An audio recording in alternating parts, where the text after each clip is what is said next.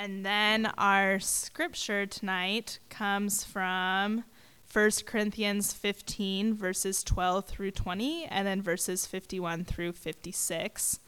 So I think, should I read that now? Great.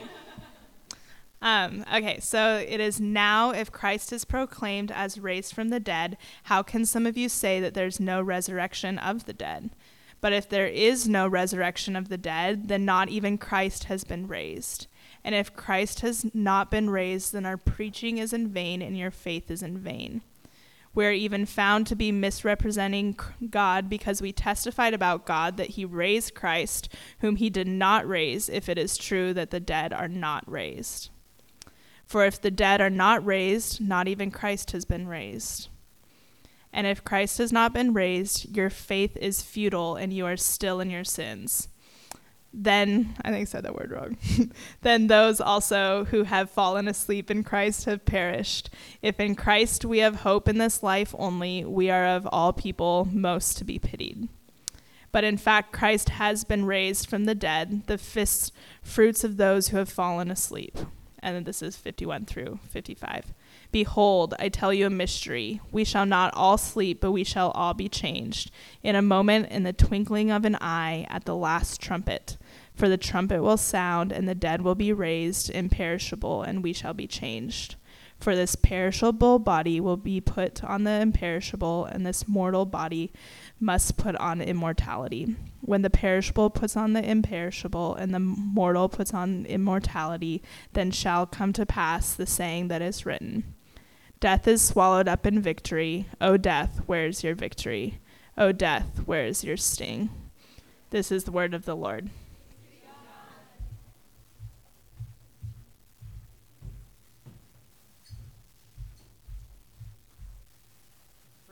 Chapter 15 is, I was like, man, that's got to be one of my top two chapters. I was like, well, no, top three. It's in the top five. It's in the top five. I think it's in the top 5 chapters of the Bible for me personally.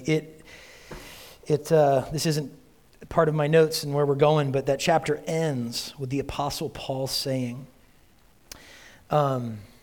therefore, brothers and sisters, be steadfast and immovable in your faith, knowing that your labor is not in vain. That's an interesting way to end that chapter.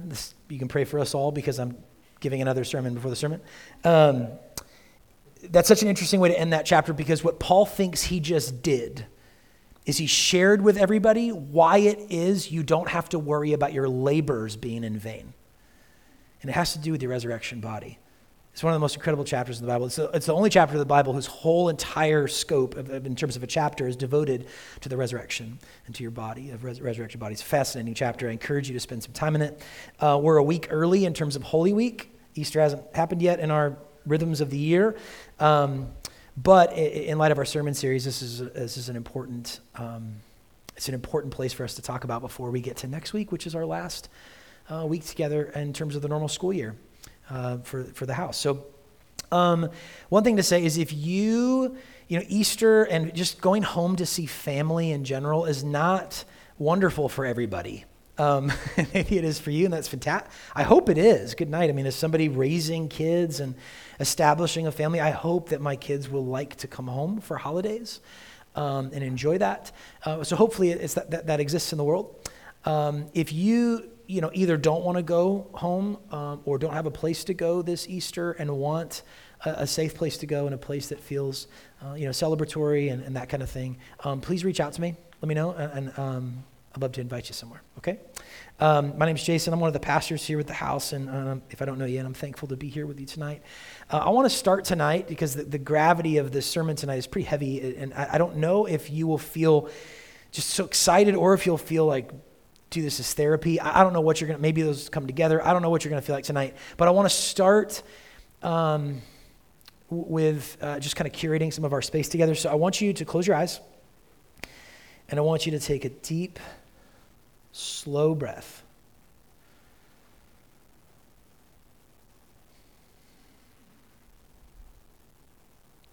And then I invite you to keep just breathing deeply and slowly for a minute or two. And if your feet are on the ground, I want you to rest them there firmly. However you're seated, maybe you don't need to sink into your seat, but just feel yourself firmly there. Wherever your hands are, I want you to place them like on your knees or somewhere safely on your body, gently. Just feel yourself present right now in this moment. Take a deep breath.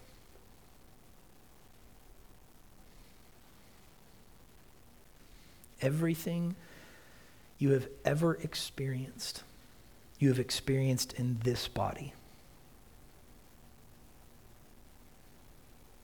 Every good thing, every hard thing,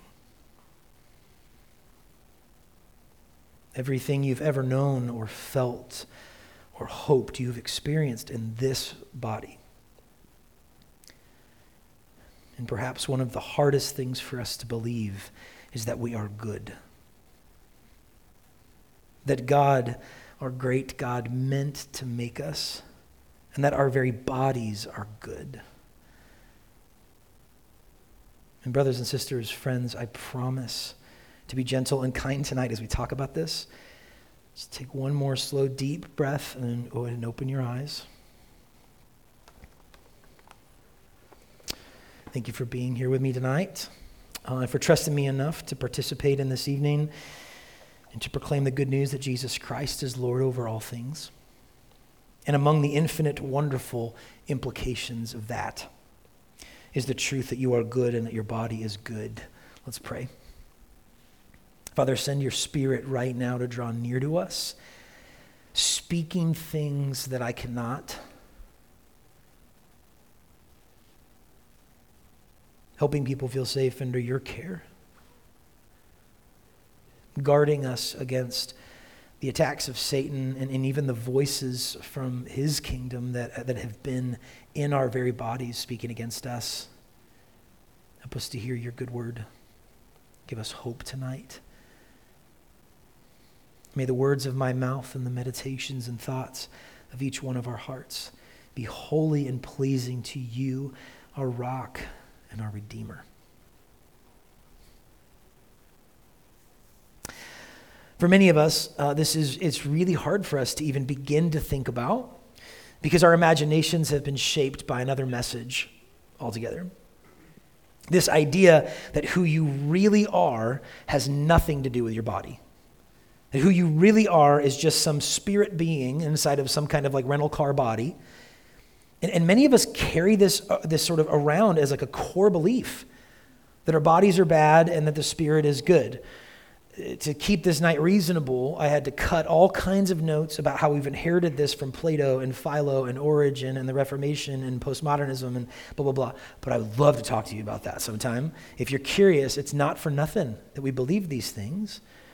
It takes different shapes. I also had to delete whole sections of this sermon about why I love sci-fi movies and shows and how so many of them purport this idea that we can one day escape from our bodies. And who we really are is somehow inside this shell or something. And we carry around this kind of as almost like a fundamental belief, many of us. But friends, this just isn't true. It's counter to the story of Scripture, and it's counter to the hope of the world in Jesus Christ. When God made all things in the beginning, do you know what he said? You ought to. I don't mean that as like you failed the test. I mean, listen. The closing refrain to Genesis chapter 1, when God surveyed all that he has made, he said, it's very good. And sin does enter the world. God's physical creation does indeed become bent and warped and broken, fraught with sin and evil. Yes, the sting of sin stains every aspect of the cosmos, including our bodies. But that doesn't change the fact that they're good. Everything God makes is good. Perhaps you think because of sin that Satan and evil have won so great a victory that God wants to scrap all that he has made and save us from some sinking ship. But that is not the story. God doesn't want to save you from his creation. He wants to redeem you and creation along with you. Everything God makes is good. I want you to say that. Everything God makes is good. And he wants to redeem it, not throw it away. The hope of the world isn't in escaping creation. It's in our inheriting the redeemed creation because of Jesus. The central proof of this is in the resurrection of Jesus Christ. The apostles of Jesus saw our hope. They saw our hope in the resurrected body of Jesus. They believed that what we see in him is destined for us. What happened to him will happen to us. Our scripture passage tonight says, Jesus Christ has been raised from the dead, the first fruits of those who've fallen asleep. First fruits. It's an agricultural term. My family just went to pick tulips this past weekend, and we brought home these tulip bulbs. The giant, weird things. And we Googled in the car what to do, what we're supposed to do with them, and holy cow, like literally this was the advice. Take all these bulbs, put them in a paper bag, stick them in your fridge for 6 months. Then bury them in the ground, and then wait 6 months and hope something comes out of the ground. And they bloom for a bit, and when they die, immediately cut them down to the root again, uproot them, put them in a paper bag, put them in your front. I was like, what the heck? Like, this is wild, right? Okay, but sometime in mid-March of 2023, do you know what my daughters are going to be doing almost every day? They're going to be looking out the windows and walking through the garden to see if anything is growing out of the ground. And if there's any sign of life coming out of the ground, like the first time they see a little green, I assume it's going to be green, thing coming out of the ground from one of these tulip bulbs, they're going to lose their freaking minds. And they're not going to lose their minds because they think, oh my gosh, out of all of these, one tulip we got, the first time something goes out of the ground, they're going to see in that tulip hope for all the other tulip bulbs that we planted. You see? Of course, it's going to be devastating if they don't all grow, or many of them don't, okay? But that's what they're going to think. Oh my gosh, one's growing. I can't wait to see the other ones. That's a very natural feeling that they're going to have, or thought they're going to have. That's what kind of first fruits is about. When farmers get the first tomatoes from a tomato harvest, they know that every other tomato of this harvest is going to be like that one. So if it's a bad tomato, the whole rest of the crop is a waste. And if it's a prize-winning tomato, I don't even know if that's a thing, I assume it is, then they're going to rejoice because they know what's coming after it. This is what first fruits means. When the Apostle Paul looks at the resurrected body of Jesus, and he said that is the first fruits of what's coming after him, it means that what we see in him is going to happen to us when we too come out of the ground.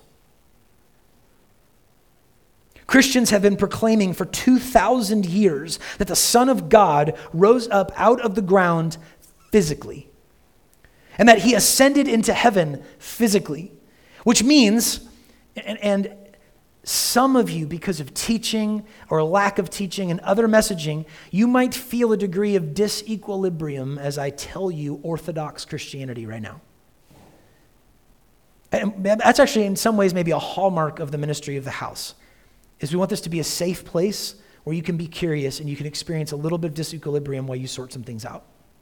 It's like something we champion quite a bit here, okay? But I don't know how you're going to feel when I say this, okay? At the core of the Christian faith, there's a human being in flesh and blood sitting on the throne over all things. Right now in the heavens, there's bone and human skin. There's a brain, not just a mind. Jesus Christ, fully God, fully human, rose from the grave and ascended into heaven and is sitting at the right hand of God the Father Almighty. It is overwhelmingly stunning. It's bigger than anything any of us have ever asked for, that a human being would sit on the throne. He is our representative and our high priest. These are not in my notes, but my friends, you got to know this. This is core to the Christian faith. God became one of us. None of this more than what we'd asked for. Anyway, that's every other sermon, okay? So you should listen to that, okay? Our hope is that what we right now have by faith well, we will one day hold by sight.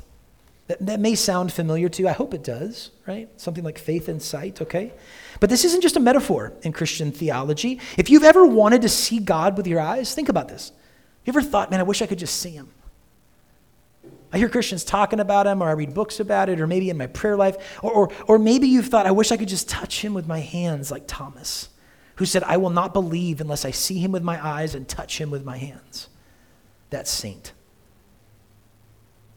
Or maybe you've thought, I just wish I could hear his voice.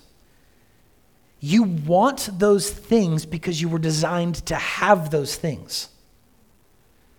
You should not throw those out or stuff those down or listen to somebody else who says you have little faith or something.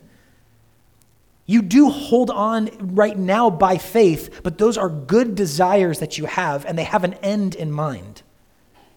Those are revealing some of the goodness of your design and some of your destiny. Many of us have been convinced that heaven is a bunch of clouds and that one day our bodies are going to rot in the ground and our spirits are going to ascend into heaven. What then does it mean to sit on clouds when I don't have a tush to sit on? What does it mean to sing songs when I don't have vocal cords? What does it mean to hear them if I don't have an eardrum? What do the scriptures mean when they say every knee will bow and every tongue will confess if there are no knees and there are no tongues? More on this next week. But for now, suffice it to say that the scriptures over and over again assume an embodied resurrection reality for each and every one of us. Now, immediately a flood of questions comes to my mind about the logistics of our bodies resurrected and made new. Quite frankly, there's a lot we don't know because we have precisely one data point to draw from: Jesus. I don't know of anybody else who's been resurrected in an immortal body. And there are all kinds of responses to this, but I want to briefly respond to three. The first is the skeptical response that God, and this is only going to apply to some of you in the room who, like me, have a ton of these questions. How could God reconstitute my body even after it's been in the ground, decomposed, flung wide throughout the world in the dust of the earth? Suffice it to say, again, that he made the stars out of nothing, and you have already been made from the reconstitution of elements of the cosmos. From the time certain cells of your mommy and daddy collided, you've been made from reappropriated matter and energy. And what makes you think God sees any difficulty in reconstituting you and bringing you forth from the grave? If those are true. Second, and I've been addressing this a lot so far, okay, but we struggle to believe our bodies are good, quite frankly, because we've been taught or told that they're not. Many of us have been told they're throwaway. We believe that they were evil from the beginning, brought into the world wicked or something, and that there is no place for them in the new creation. That one day we're going to just be gone from all this or something, right? This is neither true nor biblical. Beloved, God made you and everything he makes is good. You may be a sinner, but you are a beloved one. And that is your first and foundational truth, that you were made in love and by love, and you are in your very bones lovely.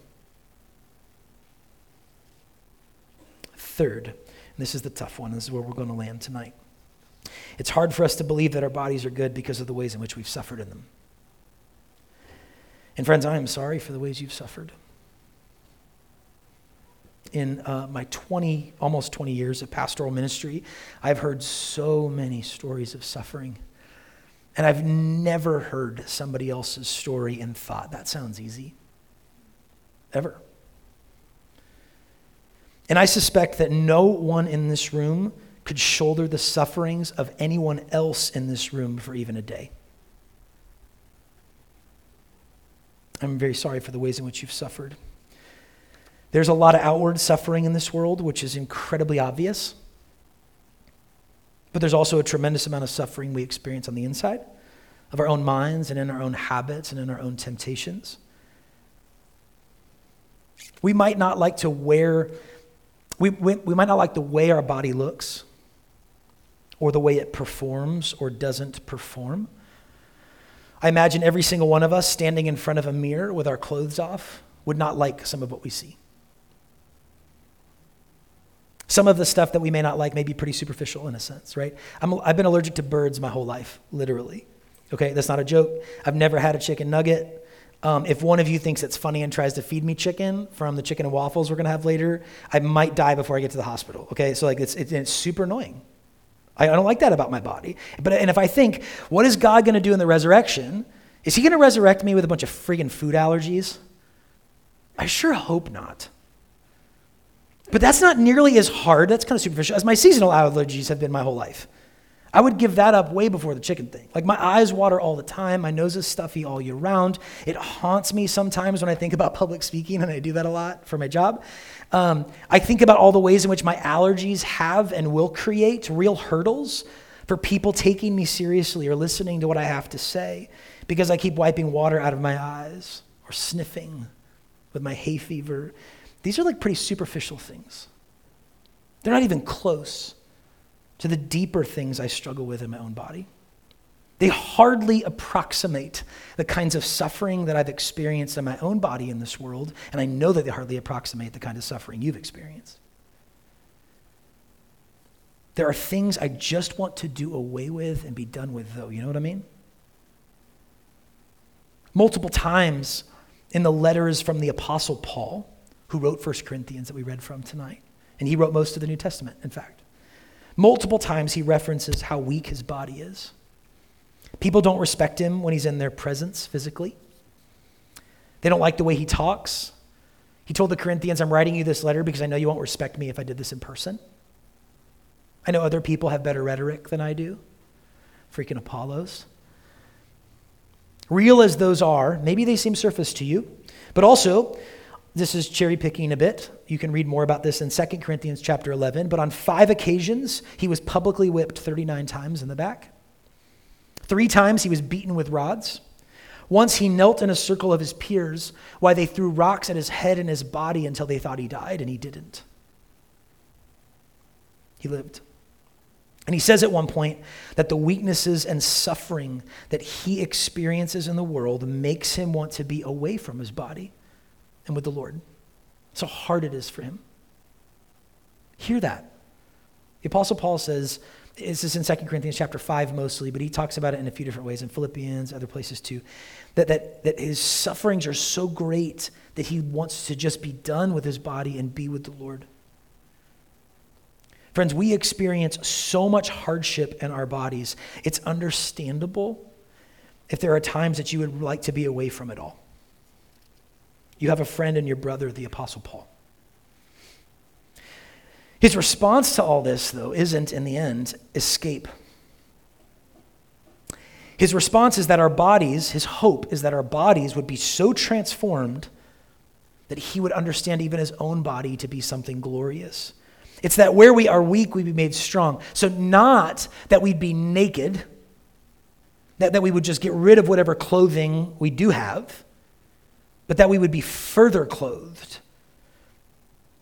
Or in our text tonight, we read that our perishable bodies wouldn't just be tossed away because they're perishable, but that they would don or dress in a new imperishable clothing of sorts. That we'd be covered in an imperishable quality, he says. That our mortal bodies would put on immortality. So all kinds of different ways the scriptures talk about this. This is what's in store for our bodies. My favorite metaphor about all this is that of an acorn, which is in 1 Corinthians 15, and some of the stuff we didn't read. The seed, so to speak. Paul says that our bodies right now are like an acorn, which will, in the resurrection, become mighty oak trees. And all the DNA and all the things which are in the oak tree are present there in the acorn, right? But if you've never seen an oak tree, and I'm just showing you an acorn, it'd be so hard to imagine all of that could come from this, right? Like if you'd never seen an oak tree, if I said, oh my gosh, this thing right here, one day it's going to provide shelter for hundreds, maybe thousands of animals. It's going to provide shade for so many people. It's going to be, I don't know, cut down? That sounds horrible, okay? But whatever. If I could say, like, it provide all these materials for all these things and keep people warm for years, you'd be like, no way. That it's going to produce way more acorns, This thing's going to be responsible for a forest. And if you've never seen a tree, you'd be like, how? What? It's so hard to imagine that all of that could come from this if you've never seen it. And it's one of the reasons we need to fix our eyes on the risen Christ, not just Jesus' crucifixion, but also his resurrection and his ascension, because we need to know what's in store for us. Otherwise, it's just too hard to imagine. I experience this with my kids as they grow older, friends. Like I can look at them now, and then when I see like on our little, we have like an Alexa digital photo frame thing in our kitchen that like goes through all these old photos. And whenever I see pictures of my kids 10 years ago, I'm like, I can see the connection. Like I can see all of him in him, little, right? But back then, I could not have imagined this, you see? It's easy to sort of look back, right? Like when you see the fruit, you're able to go, oh, wow. I may not know the logistics. I don't know how an acorn becomes a tree. Sorry. I can explain some of it, but not well. And I just know that it can, and I believe it now because I've seen it, right? You see? It's one of the reasons we need to fix our eyes on Jesus Christ. Otherwise, it's almost impossible for us, risen, because it's almost impossible for us to have our imagination populated because we're like, all I feel like is a freaking acorn. How could I ever become that? Your body now is like an acorn, and one day it will be like an oak tree, Paul says. What does this mean? Well, it's hard to fathom, but Jesus' own resurrection points the way. He rose from the grave, and so shall we. He was embodied, we shall be also. This means that one day you will get to behold Jesus with your eyes. Hear him laugh with your ears. Feel the ground bounce a little when he walks next to you with his perfect cadence. There are all kinds of ways the scriptures talk about this hope for our resurrected bodies. But tonight, in light of our sermon series this semester, I just want us to see it this way. In the resurrection, you will be more at home in your body. Whatever transformations take place, whatever scars are gone, whatever muscles are grown, I know two things about this transformation. First, there will be as much diversity as there are people. You will not become someone else. God is making you become you. You will be liberated. You, he says in Romans chapter 8, which is one of the other top 5 chapters of the Bible, he says, you will be revealed. And he says, all of creation is waiting for your revealing. And your resurrected body will be more you than it's ever been. And whatever else that means, it means you'll be more at home in your body than you are now. And if we're really honest, I think it's so hard for us to believe. I think because we want it so badly, that the vulnerability of that kind of hope takes courage. Because if we slow down, we can maybe name all kinds of things we don't like about our experience of being weak and frail and prone to all kinds of things. So it's hard for me to hope. Friends, you were intended to feel at home in your bodies, and where you don't is a reminder that we need Jesus to come again and to raise us from the grave and to transform our bodies into something which will shine like stars. In order that we feel more at home than we ever have in the gift of the bodies God gave us.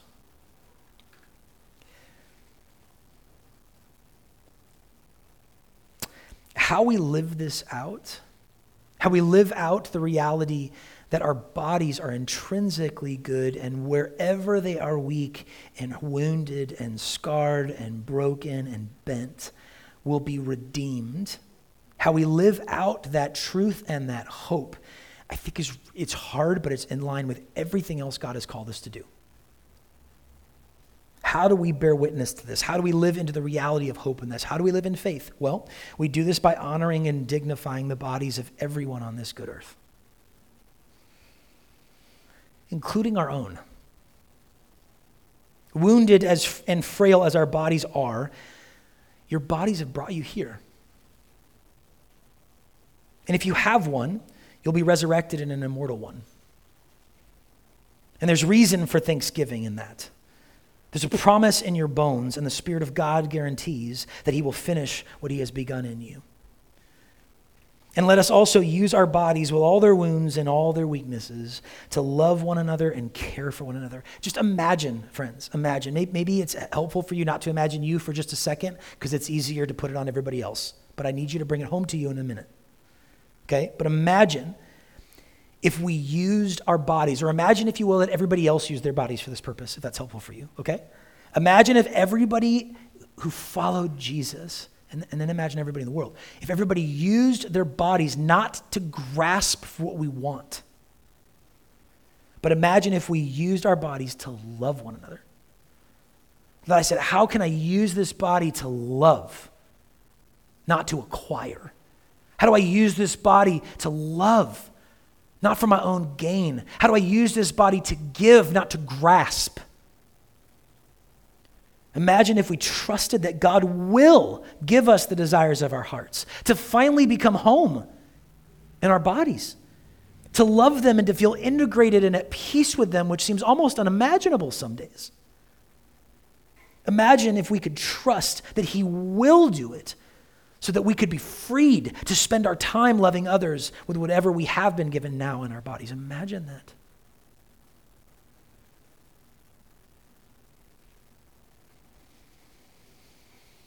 In our sermon series on home, I must say that we have been created to be at home in a physical body on a physical world.